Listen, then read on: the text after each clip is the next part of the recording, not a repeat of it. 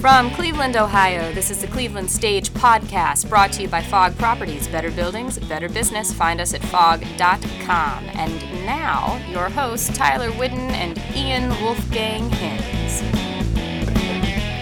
Hello, everybody, and welcome back to the Cleveland Stage Podcast. I'm your co-host, Tyler Whidden, along with my co-host, Ian Hins.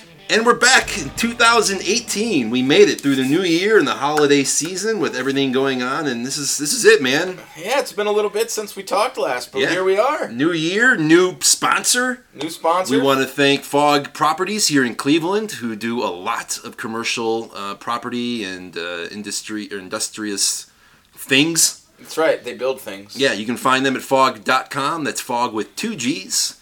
A lot of great stuff there. They were kind enough to be our media sponsor for this year, which is great. It's exactly what we were looking for. Exactly. Because we got a little tired of having nobody's name on the opening. That's right. And if you'd like naming rights, we can rename the podcast. Just get in touch with us. I'm telling you, I'll rename it the Donald Trump Podcast if they give us enough money. But it'll have to be in Russian. Yes. Yeah. It'll be huge in Moscow. Forget you, Guam. Guam. Well, we've had a lot of success in Guam over the holidays. We're huge in Guam. Talk about that a little bit if we want. And we're here today with our good friend and the person who keeps it all together here at Ensemble Theater, Becca Mosley. The wonderful Becca. The more than capable Becca. The Becca who, if she suddenly died of an asteroid hit, we would all fall apart. The indomitable Becca. Yes, because you would also all die from the same asteroid. So. It depends how big the asteroid is. Yeah, and where you're standing. Right, and where I'm standing, more importantly. I think you've thought a little too much about me being hit by an asteroid. I think about a lot of people getting hit by asteroids. Oh, good. Just because it feels like the less guilty way of just not having anybody in my life anymore. No, that's fair. Cosmic. You get a lot of writing done. It's right. You get a lot more done. You gotta wait till the holograms go a little further, though. That way you can be the last person on Earth. There's an episode of. So, 2018, new year, and we have Angels in America went up. Becca, you were the stage manager of that production. Was and currently am. It's still running. It's still going. Yes. We just got through our first weekend, and it was a heck of a weekend. Yeah, opening weekend. It was great. Great audiences. Some we were great reviews. Capacity crowds. Good feedback. Yeah. Mm-hmm. Yeah, the audiences seem to really love it. Yeah. We're just waiting for Tony Kushner to take us up on the offer of the free tickets. That's right. They're here, Tony, if you want Just them. you and +1. We don't need you showing up with your entourage. It's a great play, and it's. I remember when we announced it, I was thinking like, we did Normal Hearts. Nobody's really dying of AIDS anymore. But then we had an election, and it feels like this play has become more and more relevant in ways that maybe was not expected. But maybe even possibly hoped for. Yeah, I was 25 years ago when it first came out on Broadway. I was talking to somebody recently, and from one of the other nonprofits here in the building, and we were talking about how it kind of feels like a really bizarro 1980 that we're living through now. It's Take Two. The parallels with Reagan are really strong. I mean, Roy Cohn, being part of that Reagan regime and also being one of Donald Trump's lawyers. But Donald Trump seems like the even crazier, like if I'm going to write a sci-fi version of 1980, that feels like what we're living through in a lot of ways. Yeah.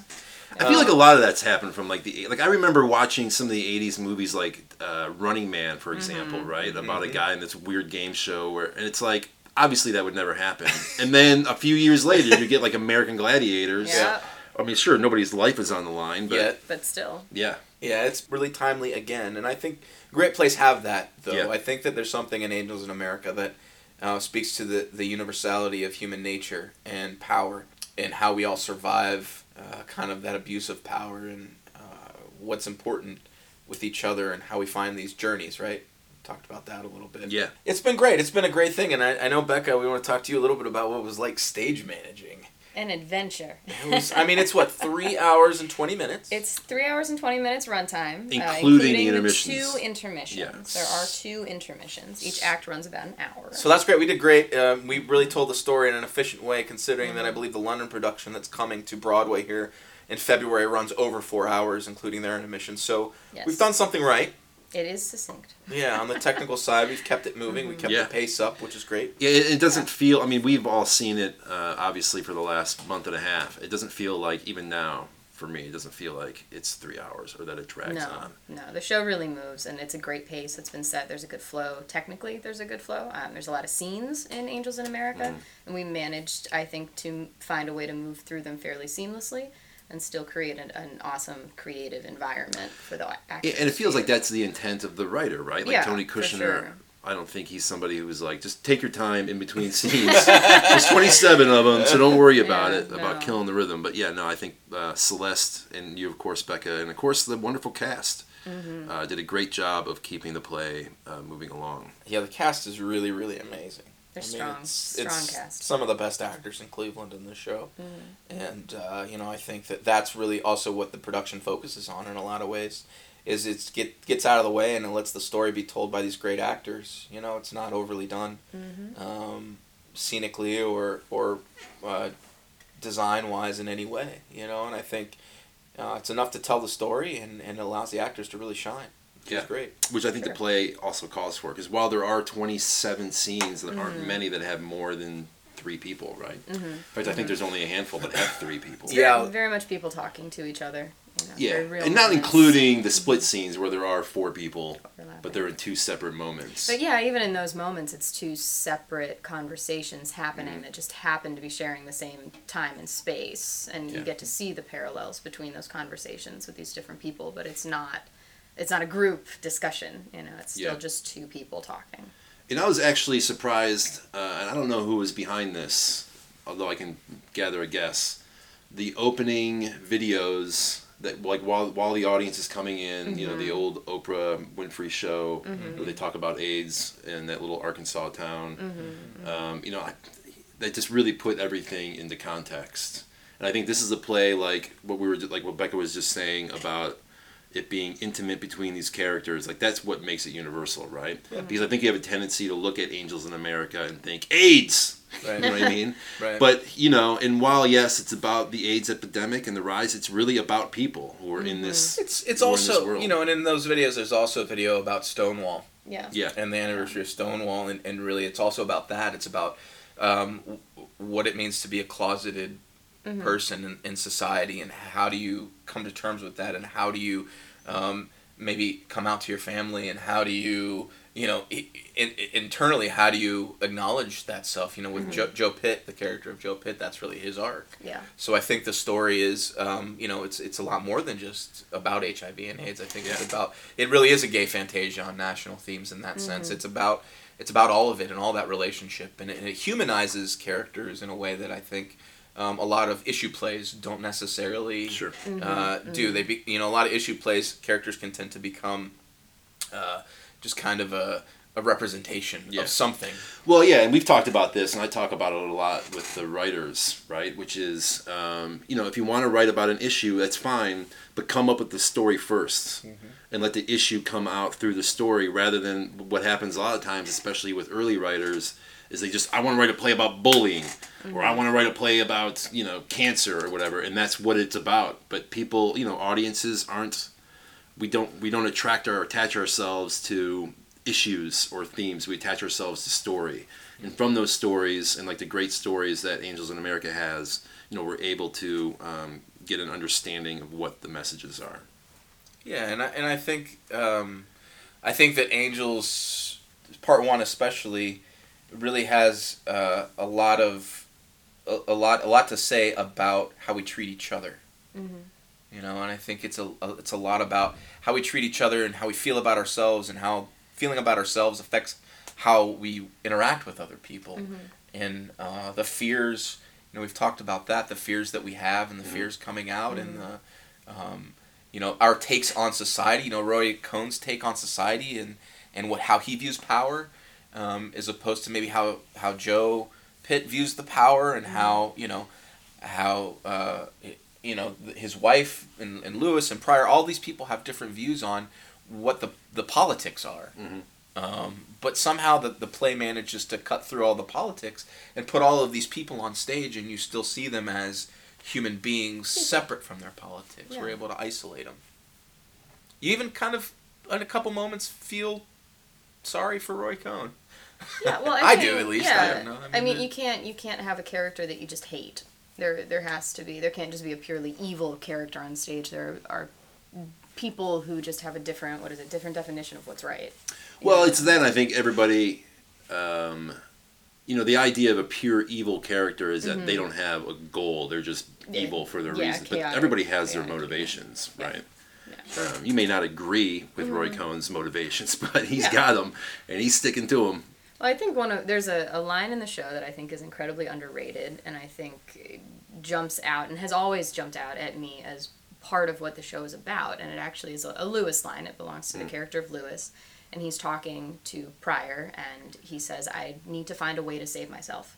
And I think that is something that every character in the show is doing. Yeah. They're trying to find a way to save themselves. You have Joe, who's on his own personal exploration of his sexuality and his love and his identity and his relationship with his wife, and you have Harper, who's trying to find her way through existence. And you have Lewis, who's obviously literally trying to find a way to save himself from the situation that he's in. And I just think that that's important in terms of talking about humanizing the characters and humanizing the experience when you watch the show and you see them interacting with each other. Yeah. Ian, you designed the set. I did, for the most part. Okay. Yeah. What was the impetus of this design? Like, how did you see it function with the play?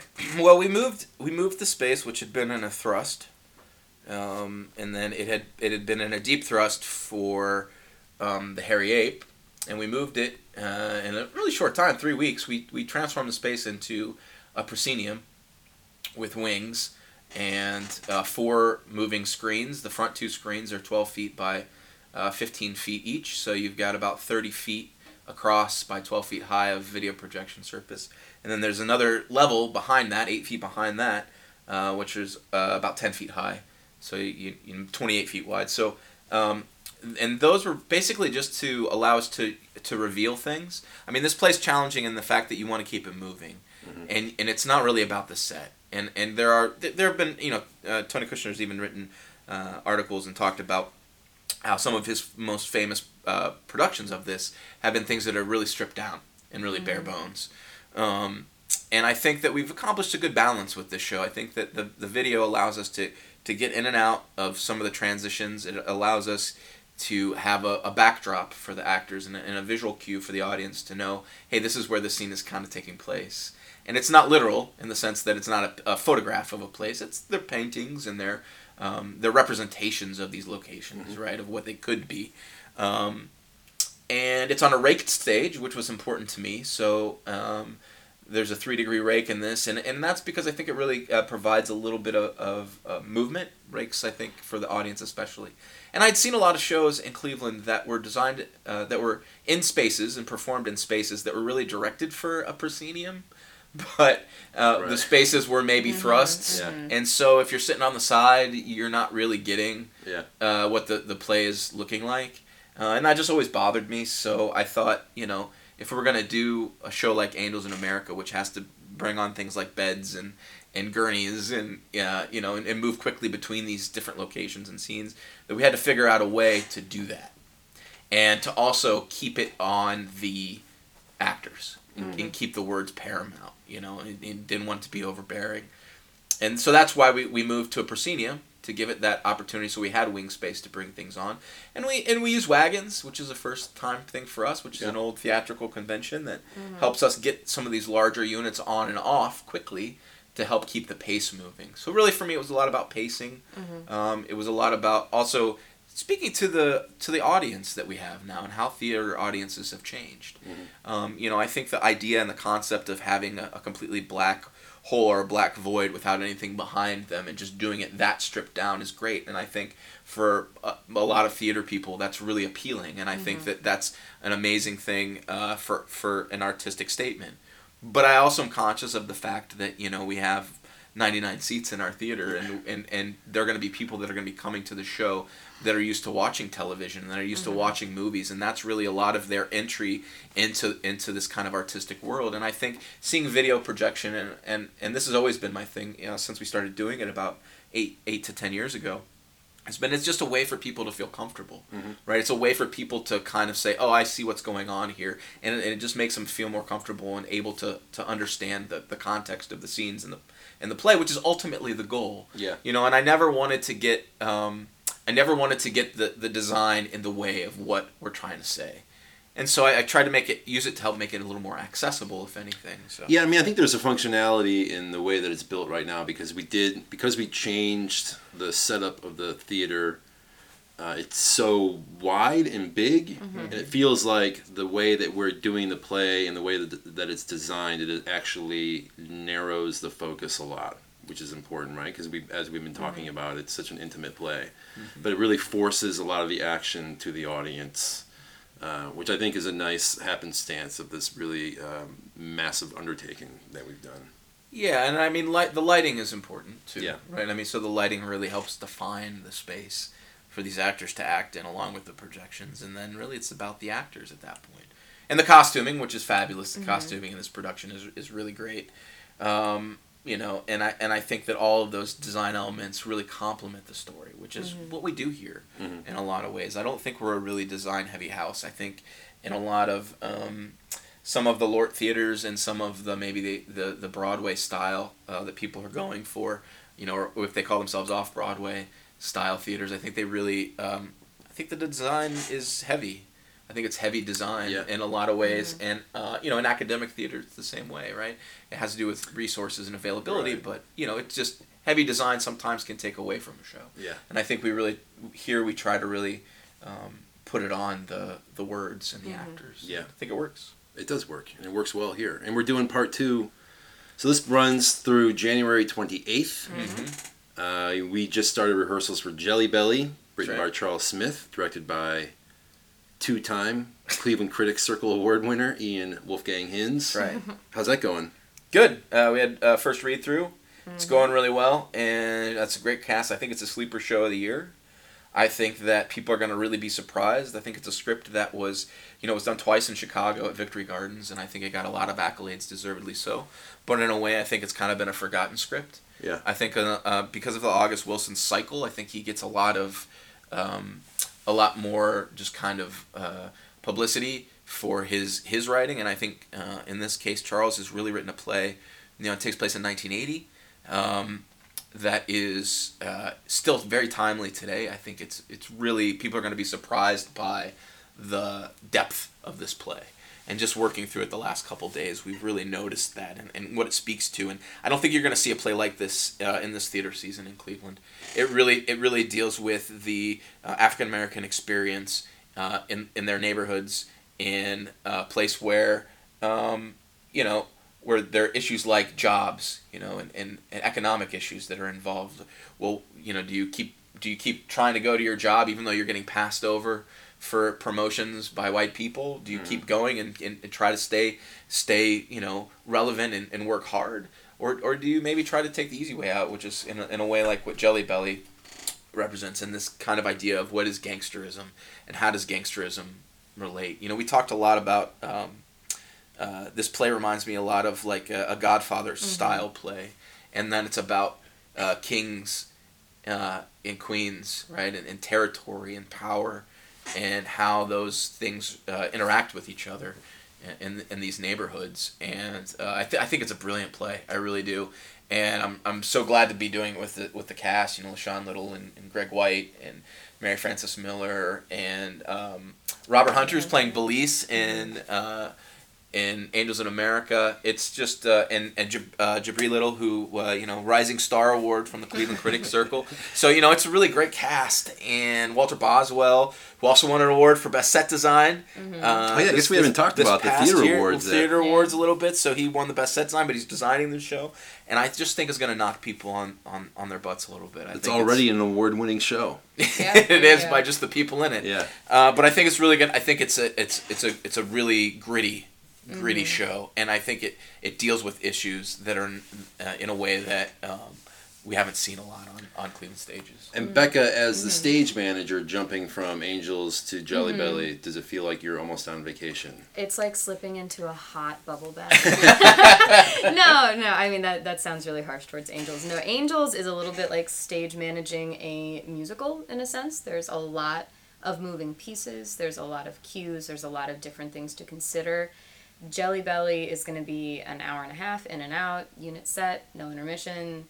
Not a whole lot for it's me all to real worry time about. too, right? Yeah, all real time. So it's Angels is very much a traditional production. There's a lot for me to do as an SM. There's a lot for me to call. There's a lot for me to be running around dealing with. And Jelly Belly's going to be a show where once I call lights up and music out, it's kind of up to the actors. And that, while a little terrifying as a stage manager because you can't help them. And you're just in the booth having some wine. Yeah, it's also flipping relaxing. through a magazine, catching up on all your reading. Yeah, it's gonna be a nice break, but then we jump right back into Perestroika, the second part of Angels, and we'll be right back at it. So it's yeah, and one of the cool things about you guys moving into Perestroika, we talked a little bit about this, is that the set's already there now. Yeah, and they've already worked with each other on one show, and they did the groundwork's done. Yeah, it's going to be really exciting. That's an opportunity that doesn't really come along. No, you guys will just go right into Tech Week. That's right. First week. Just show up. Here we go. Here you go. You know how There's this your light. No, it's going to be great though. Both shows are going to be great. Great. Well, it's good to be back. It is good to be back. Stage podcast. And we don't want to short the New Plays Festival either. Since we're kind of talking about the rest of the season. Yeah. We've got Mama Moon, which is a play about Keith Moon and Mama Cass. So that's coming up in between Jelly Belly and Perestroika as well. So we've got a lot going on here. And we're starting our first event of the 2018 Columbia New Plays Festival. Is going to happen in 2 weeks, on January 24th. We do a set of readings from our stage rights, dealing with themes from Angels in America, which is going to be great. Yeah. And that'll be happening here at Ensemble, 7 o'clock, Wednesday, January 24th. That's right, and get out and support your local artists. Yeah, there's a lot of great shows going around. A lot of great theater. You got to come and see Angels in America first. That's a requirement. I mean, start at the top. Start at the top. And then raise the bar, and then that's what you do. That's how you should go see theater. Great. Well, again, we want to thank our new media sponsors, Fog Properties here in Cleveland. You can visit them at fog.com. That's Fog with 2 G's. And also, we have another sponsor out for those of you who are listening in Grand Rapids, Michigan. You can visit Discount Home Improvement for all of your cabinetry and discount home improvement needs. And we'll come up with a better tagline for them. And if you'd like to, sponsor the podcast or sponsor any of our other goings on here at Ensemble Theater, feel free to email us at info@ensemble-theater.org. We have no problems with selling out, as I like to say. We are a nonprofit arts organization. Yeah, Ensemble Theater, no problems. We'll just take the money. It's fine. It's great. It's great to be back in the new year, and we'll have another couple podcasts coming at you. Yeah. So please like us and rate us on iTunes or wherever you get your podcast goodness from. Is that how you say that? Sure. I think so. That's how I think it is now. Yeah. All right, thanks everybody. This has been the Cleveland Stage Podcast. Thank you, Becca. Woo. I'm your co-host, Tyler Whidden, along with my co-host, Ian Hins. And we'll see you next time on the Cleveland Stage Podcast. Remember, Tyler, all the world's a stage. We're not doing that this year. We're going to come up with another... Remember, all the world's a stage. And everyone... We're not doing that this year. Everyone's a player. Very nice.